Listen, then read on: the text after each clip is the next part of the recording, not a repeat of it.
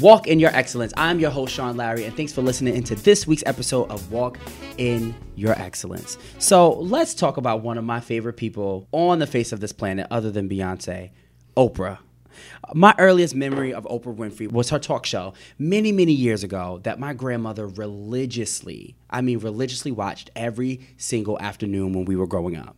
I mean, granted, we didn't have cable, so there wasn't too much to watch on channels 9, 11, 13, but Oprah was the highlight of our childhood. I remember seeing this beautiful black woman in all of her glory as she became one of the most powerful women in our country. And yet, she had such humble beginnings. One of my favorite quotes from Oprah is, "Be thankful for what you have. You'll end up having more. If you concentrate on what you don't have, you will never, ever have again." Oprah's trajectory was not overnight, but she reached her tipping point, and literally nothing can stop her from taking over the world. My next guest truly reminds me of Oprah. Her tenacity, her energy, her spirit, everything about her journey is exceptional. Mia Dunlap is truly an inspiration to all. She is a graduate of Spelman College, a talk show host, a motivational speaker, a youth advocate, and has served as a teacher, a dean of students, and a principal all before the age of 30. She has been the keynote speaker at some of the most notable universities and conferences across the country. She is a life coach, and man, doesn't she have a story to tell the world. Please join me in welcoming Mia Dunlap.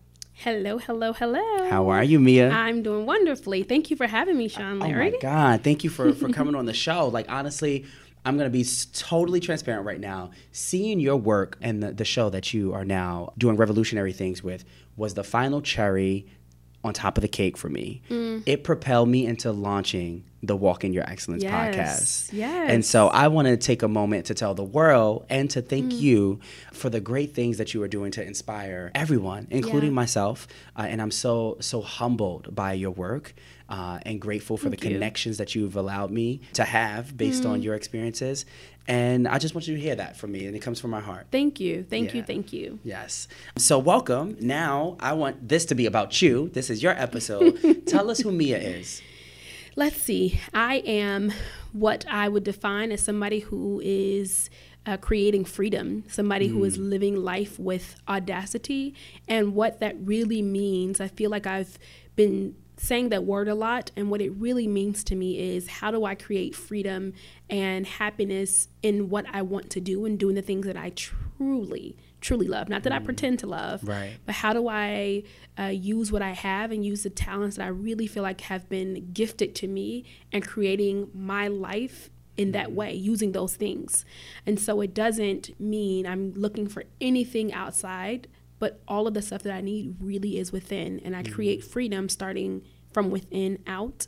And I really do have the audacity, the patience, the daring, the courage to do that. Yeah. And so Mia Dunlap is a movement. Yes. I'm a movement, and I am requesting and requiring from the universe that I be free. And Awesome. I'm requesting and requiring it from myself first. Yeah. Oh, Mia, you use words in such an intentional, purposeful way. Oh, hearing you speak, like I don't even know what to say next because I'm so engulfed in what you're saying. Tell us about some of those strengths and some of those talents that you think that I know you bring to the world. So I am, as you said, I do the Audacity show, and that show really, I remember being 9 and 10, and actually I was looking at Ricki Lake, and I was looking at Oprah Winfrey when I could catch her. So Ricki Lake was the show that came on in enough time for me to get home from school, like at 4:00 p.m. But I would be watching both Oprah and Ricki Lake simultaneously throughout my childhood, and I would be saying, oh, I can do that. Oh, that's the thing that I like. I Even like as that. a child. Even as a child. Wow. Real talk. Like really as a child being like, I like that. I like how she's going to the audience. I like how she's talking on this talk show. She's a really great host. And so when I started the motivational speaking company, Adversity Yields Audacity, back in 2013, I thought that was it. I thought that I was getting at that host thing. And so I went and spoke at Spelman. I spoke at high school graduations, at high schools in New York, in Chicago, some of the toughest high schools and elementary and middle schools in Chicago. I also spoke in New Orleans. And so I had all these different experiences, but it just wasn't quite quenching my thirst. And I kept saying, there is something else, but I can't quite put my finger on it. And I remember reading this quote that said, go back to what you wanted and dreamt of as a child. What is that thing? And see if that thing still makes you tick. Yeah. And so I remember being like, oh yeah, I remember Oprah. I know Oprah. I still see her, and you know, I get tingles every time I hear her. I mean, I remember Ricki Lake. I remember her going to her studio audience and being like, New York, New York, and here's where I am, right? And then I did it, right? Like I did it. And then life coaching for me was really about how do I not be selfish with what I know is possible, and how do I help other people create the life that they want, versus me just having it. Sometimes it gets lonely. People rightly say like, oh, it gets lonely at the top. Well, not if you share the wealth. It doesn't have to be. I like that. Right? Like it doesn't have to be lonely at the top. We can create a world where people, we help give others access. We help give others opportunity. And so that's really what life coaching is about for me. And I'm working on a book. Awesome. That really, I think, pulls on my heartstrings. Is the stuff that Nayyirah Waheed says, if you're having a hard time writing, that means you're writing something other than what you're hearing. Right? Like I'm trying to write about stuff. Yeah, like writing about stuff that's like, oh, let me write about this, let me write about that. But that's not what you're hearing in your soul to write. Yeah. And so this book has been so many years in the making, because I've been writing about that other stuff rather than a thing that makes me so raw and so vulnerable. Yeah. And even now I'm getting chills thinking about the writing that I'm doing. That's going to be so powerful when I publish. I love it. I love it. And you're, again, of course, truly inspired. You mentioned something about like, what's the thing that makes you tick? And as you were saying that, you remember Sister Act 2? Lauryn Hill? One of my favorite movies. I talk about it probably every episode. But there's a point in which, I forgot who was telling Lauryn Hill this, but she said, you know, what's that thing that you wake up every day thinking about? Like that's the thing that you should be doing. Yeah. And so to feel the power that's coming from you, like that you're exuding right now because you are following your passion, it's like the world needs to hear it. The world needs to feel it. And so I'm so happy that you're on this show sharing it. I definitely want to get into the like nuts and bolts of like what's happening behind the scenes with the book. Not yet, but I want to get there. So just to prep you for it. But I'm always excited to hear about like people's childhoods. And so I definitely want to hear how it is that you grew up. You grew up in Chicago, correct? I grew up in Chicago. Chicago. Now, Chicago is no easy place to grow up in, right? Depending on where you live. Like not all of Chicago, you know, it's like with this narrative that what America has, you know, South Side Chicago and struggle. It's actually, Chicago is one of America's most attractive cities, in my opinion. It's beautiful. It's beautiful. Yeah. But I've been in a couple schools in Chicago in the last, I would say, year, because there is such a great need for schools there, great schools, particularly for Black and brown children. Tell me what your childhood was like growing up in Chicago.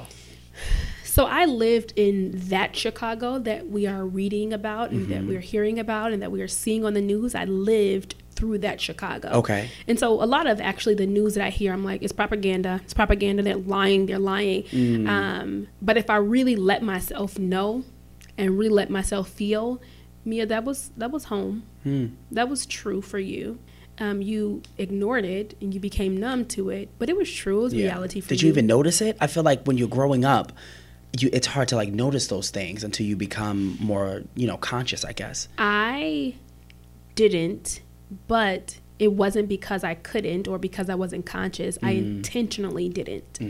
My mom would often joke and say, people don't even know I have a fourth child, because either you're at school, you're at the library, or you're at church, or you're somewhere other than home.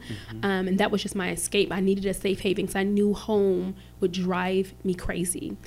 So a little bit about my childhood. I grew up in the Chicago housing projects, 45th and State, 45th, right in the heart of what we call the hood. Okay. Since 7. And so before then, you know, I thought we were middle class. I thought we were fine. I didn't think much of, I guess I couldn't, but I didn't think much of where I was growing up until we moved into the housing projects. We lived on the 7th floor for almost, 10 years.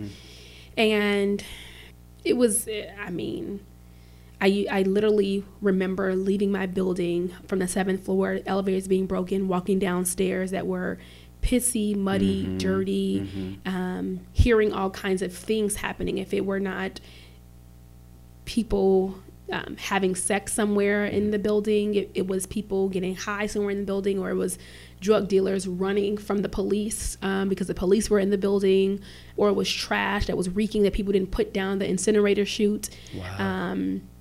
But I remember facing it every day, and I remember getting up in the mornings and really trying to get my younger sister and brother ready for school. And sometimes it would be really, really hard because my mom would be asleep, my dad would be asleep, and they weren't really helpful then. And so then Sundays I'd be like, okay, I'm just leaving because I know I got to get to school. Yeah. And so I just made school my escape. School and church became my escape, and I spent most of my time there. I had this really stern and mean, what I thought then, teacher, Miss Straight, who I am still really, really closely connected with. But then I'm like, oh my God, every time we come in the classroom, she's telling us to empty our pockets out, give her the candy in our pocket. It's too early. I'm like, girl, stop. Golly. But she's the most amazing woman that I know, and she's really inspired me. She came to my college graduation. She was there for when I opened my company. That was the person who gave me access and opportunity. I went to programs from there. I stayed at University of Chicago for weeks at a time on campus because of the access and the key that she gave to us as students, and I took advantage of it. And then church was where I did my speeches. Yeah. Where my mom and dad didn't go, but I used to get up. I used to run away to church when I would be on punishment. My mom would say, the only two things she could punish me from is church and school, because that's all I ever wanted to do. And so it'd be like, you're on punishment today, you were talking back, you're not going to school or church. Wow. And I would run away, literally. Wow. To places that were like good places to run away to. But I was, yeah, for sure. I mean, I had other places other things I could be doing. Right. And I'm saying this journey not in the most noble way. Like, I'm not painting this picture as like I was a perfect child. Right. Because there are certainly things that in the book you will hear about that I didn't even know that I was doing at 13. I was like, oh, this is a choice. I'm choosing to be intimate with this person. I'm choosing to do this. But when I really think back now, it's like, how did you make a choice with an adult at 13? Yeah. What kind of choice was that? That wasn't a grown woman choosing something. You were manipulated. And that's hard for me to think about because I'm like, I was grown at 13. Like I was taking care of stuff, right? So yeah. Yeah. Oh, well, thank you for sharing that. The imagery that you created just like the hallways and the garbage are things that stick with you for sure. Do you think that your childhood has impacted the way you make decisions or impacted your career choice? If I got really honest, I think my life up until this very day has been living in opposition of my childhood. So none of it has... Until I became conscious, actually I shouldn't say to this very day, but until I became conscious through therapy, I go every week, but until I became conscious that I wasn't living a free life, I was living a life in opposition, and that's no freedom. Yeah. And that's not free.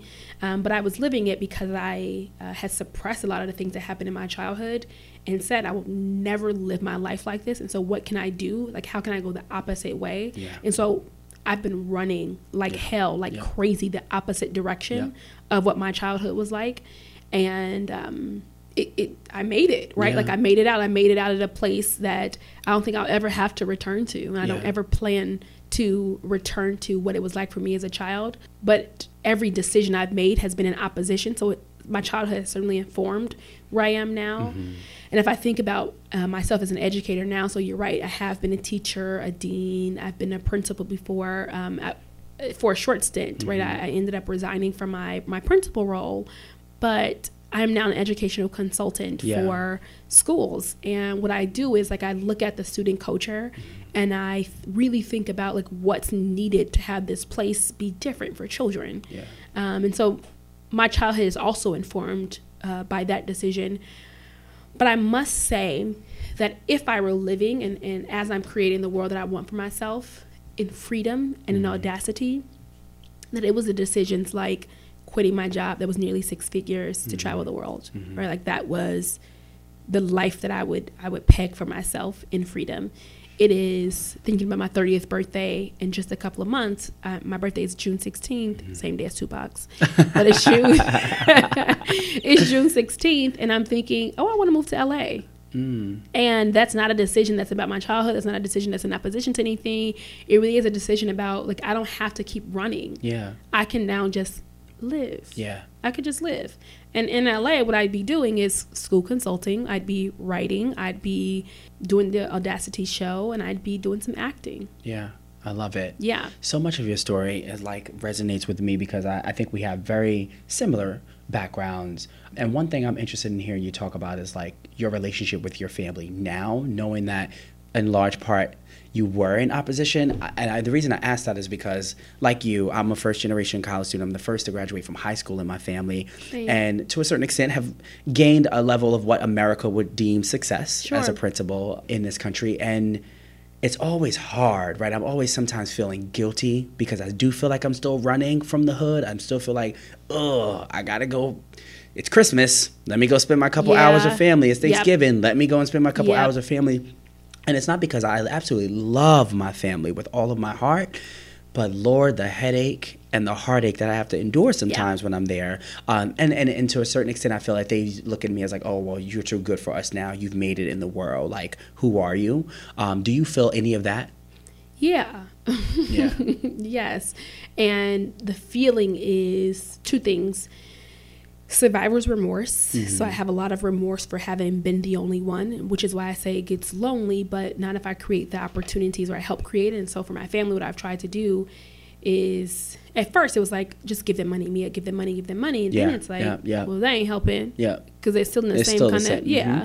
And so then it became, okay, so how do you give them access? So for my sister, she was 17. And I said, hey, come move to New York with me. I'll put you in high school, and I'll sign an affidavit. I'll become your legal guardian. She was 16 or 17. I'll become your legal guardian. At the time, I was, 23, 24. Mm-hmm. And I want to show you what life can be like. Yeah. So I want to give you this That's access. powerful. It lasted for maybe 3 or 4 months, and she was over it. I was over her. And we went our separate ways, but it was my way of saying, here's some access. Here's like a different world than what you know. Because really what got me through my childhood was exposure. I was telling you about Miss Strait, who was intentional about giving me the exposure so that I can know what's possible, right? And so that's what I try to create for my siblings. And it's not to say where they are is wrong at all. But I don't think that they're happy with where they are, and I don't think they're where they want to be. And yeah, for me, I'm thinking, I want to create relationships where I don't feel like I'm in the relationship with you because I feel bad or I feel guilty. Yeah. So one is survivor's remorse. The other is like obligation. So these holidays, it's like, oh gosh, go back home. I don't celebrate Christmas anymore because when I was a child, Christmases were hard. They were just hard. I hated Christmases. I hated not being able to give somebody something who I really loved and treasured and admired, people from church, people from school. We just didn't have it to give.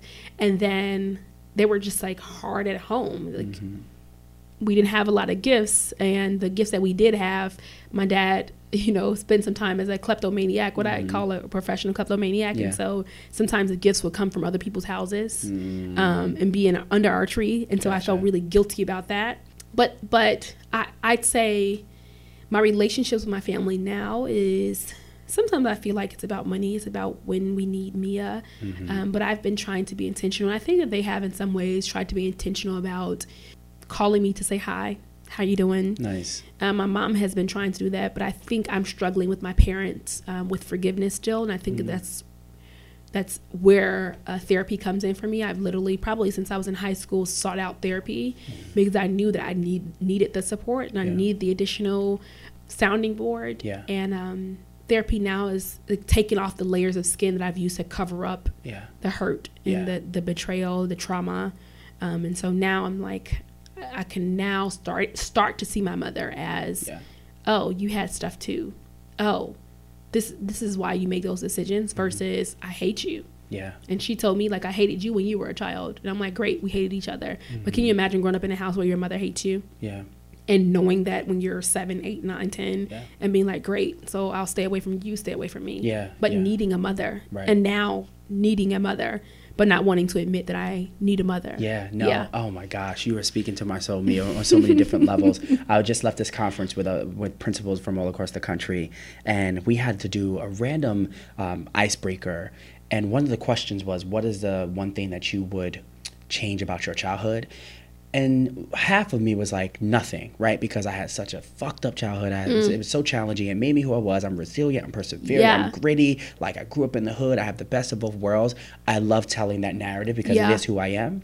And then really, as I thought about the conversation, and I was not vulnerable enough to share this with a stranger in the room, but my answer to that now is like more love. And so I recognize that, and it has impacted who I am. Like, I now know, like, as a Black man in America, what it feels like to not have a father and how that has impacted me over the years. And growing up, I was like, nope, I got this. I don't need a father. I don't need a mother. I'm good. Like, I got my grandmother. I got my siblings. I'm pushing through. I'm going to make it. And all that pain and anger, I found solace in therapy. And I'm so happy that you mentioned that, because I want to hear another perspective on this show about the benefits of therapy. Us as a community, it's so stigmatized and we don't want it. But it literally got me through Cornell. Like, I was up at Cornell struggling through college, first generation college student, which I want to hear your experience too. But what are the benefits? Like, why should Black people particularly go and get a therapist? Yeah. I mean, I'm in therapy and I go... What's interesting is I go to therapy twice a week. I actually have 2 sessions, and sometimes I can get them in one day, and sometimes it's different days. But I have an individual session, and then I have group therapy. Okay. And both are, oh my gosh, they are hard as hell. They're hard. But they release some things in me that I have for years been pretending not to know or didn't exist, that I've been suppressing. And other parts of both group and individual therapy awaken me to myself, my best self. And it's part of the reason why I'm actually interested in psychology and going to grad school. Part of the reason I'm thinking about LA too is, like, maybe I'll go to grad school. Maybe I'll study trauma and the way it impacts children and the way that they grow up, right? Like, how does our shit impact us early? Like, how do we identify that early enough?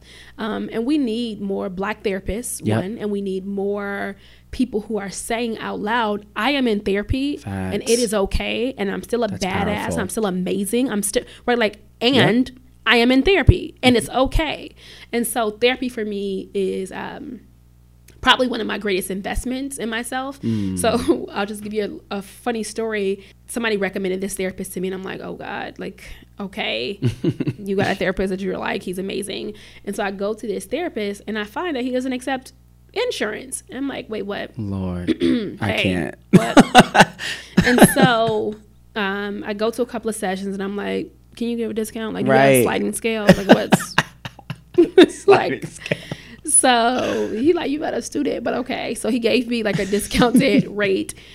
And I've been going to that therapist for the last 3 years. Wow. And sometimes it's discounted, sometimes it's not. But I've literally been paying out of my pocket because therapy is so freaking on point. And it touches me in ways that I'm like, Mia, if you left here, it wouldn't be about money. It would be because you're scared. Like, it ain't about money. It really is about, like, I'm getting the work that I need, and I feel the layers dropping, and I feel the work happening. And when it's not happening, it's because I'm not doing it. It's really because he's like, hey, what would you say to this person? Or like, he's really asking the deep questions, and he's being with me in a silence.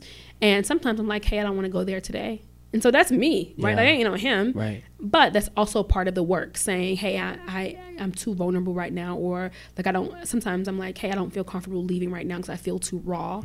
Right? Like, sometimes I ask my therapist, like, can you hold me? Like, can you hug me? Yeah. Like, it gets that deep in my therapy session. And it's called feelings therapy, Gestalt therapy. And my therapist cries, right? Like, because I have been so detached emotionally, I don't cry a lot, and I've experienced myself like detached from tears and emotion, and so he does, because it's feelings therapy. And in the beginning I was like, but what you crying for? Like, don't feel sorry for me. I hope you're not feeling sorry for me. But then it becomes about, right, like, that shit is sad, isn't it? Like, that does sound painful, right? Wow. And I don't even have access to my emotions right now to really be with it. Wow, that's so powerful. Thank you for sharing that. I think a lot of people listening to the show need to hear that and hear that affirmation. And to know that you are even thinking about becoming a Black therapist. I've been looking for a therapist. I've actually been kind of nervous. I read an article about how people fall in love with their therapist. And I am like so longing for love right now that I don't want to get in that situation. So really, I've never told anybody this. Yeah. But so like for my therapist, I think I do love him. Right? Like I can see how people fall in love. Mm-hmm. But here's the powerful and transformational thing, because like I talk about that. I'm like, sometimes I think I love you. Yeah. And he's like, yeah, that's natural. You might feel that, but I'm glad you're willing to talk about it. Wow. I'm not your husband. I'm Right. not your, like, I'm not that I'm your therapist, but here's what you're feeling that's causing you to connect to me. Like I hear, right? Like I can have that conversation in a raw way that, and it speaks to how safe I feel in that space to be able to say, do I love you? Like, what's happening? Yeah. Something weird is happening. I ain't Wow. supposed to feel like this about you. Exactly. And him being able to say, like, yeah, those feelings might come up. Right. But here, let me tie this in for you, tie this up for you, so that you aren't attracted to me, or you aren't loving me. It's like you're getting somebody to give you attention. You're getting somebody to be with you in your stuff, Yeah. right? And Yeah. so, yeah. No, that's really interesting perspective. So that makes me more comfortable. So thank you that I'm not the only Yeah. one.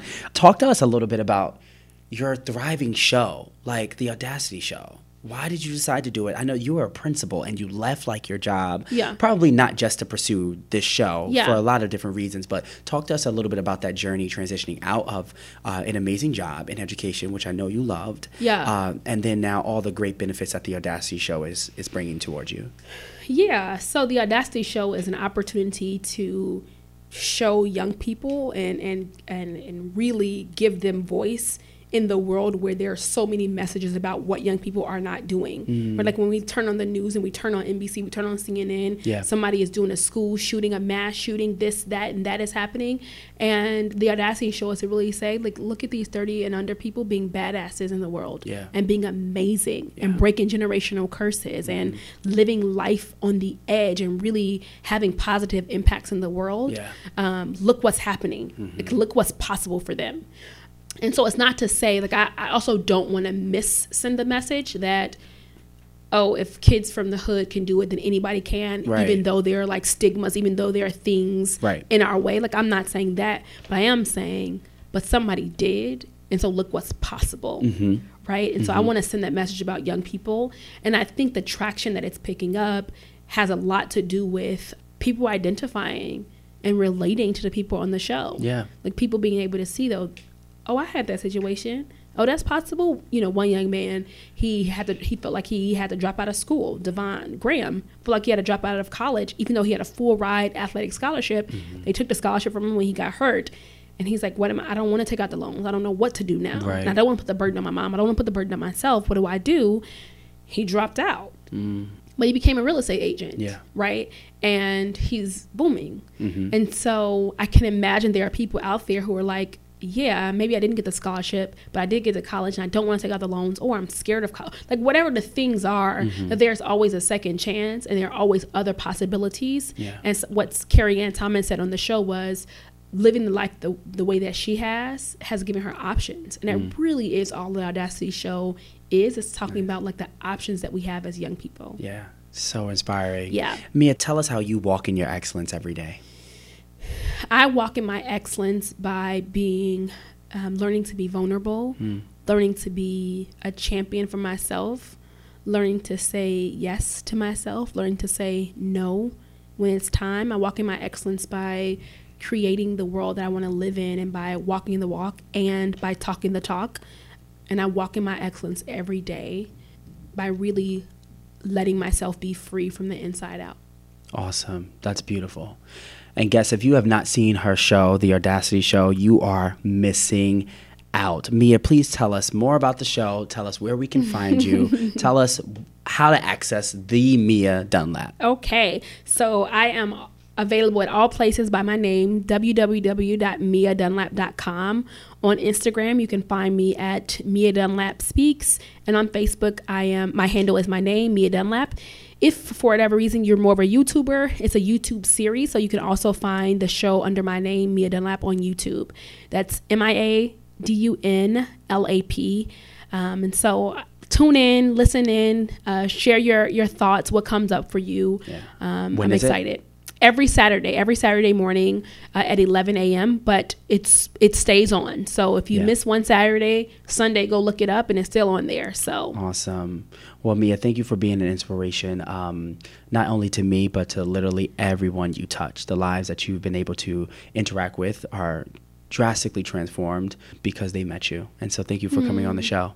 Thank you. Thank you. Mia Dunlap, you guys heard it here first. Talk show host, speaker, life coach, all around inspiration. Thanks for listening in. This is your host, Sean Larry. Until next episode, define who you are, follow your passion, speak your truth, be unapologetically you, and remember, always walk in your excellence. Walk in Your Excellence is recorded at Necessary Studios in New York City. Produced by myself, Maya, and Nikki. Follow us on Instagram at NEC Studios. I'm your host, Sean Larry. You can find me on Instagram at Formula22, at Walk in Your Excellence. Tag the hashtag Walk in Your Excellence and visit my website, www.seanlarry.com. That's SEANLARRY. Define who you are, follow your passion, speak your truth, be unapologetically you, and always remember to walk in your excellence.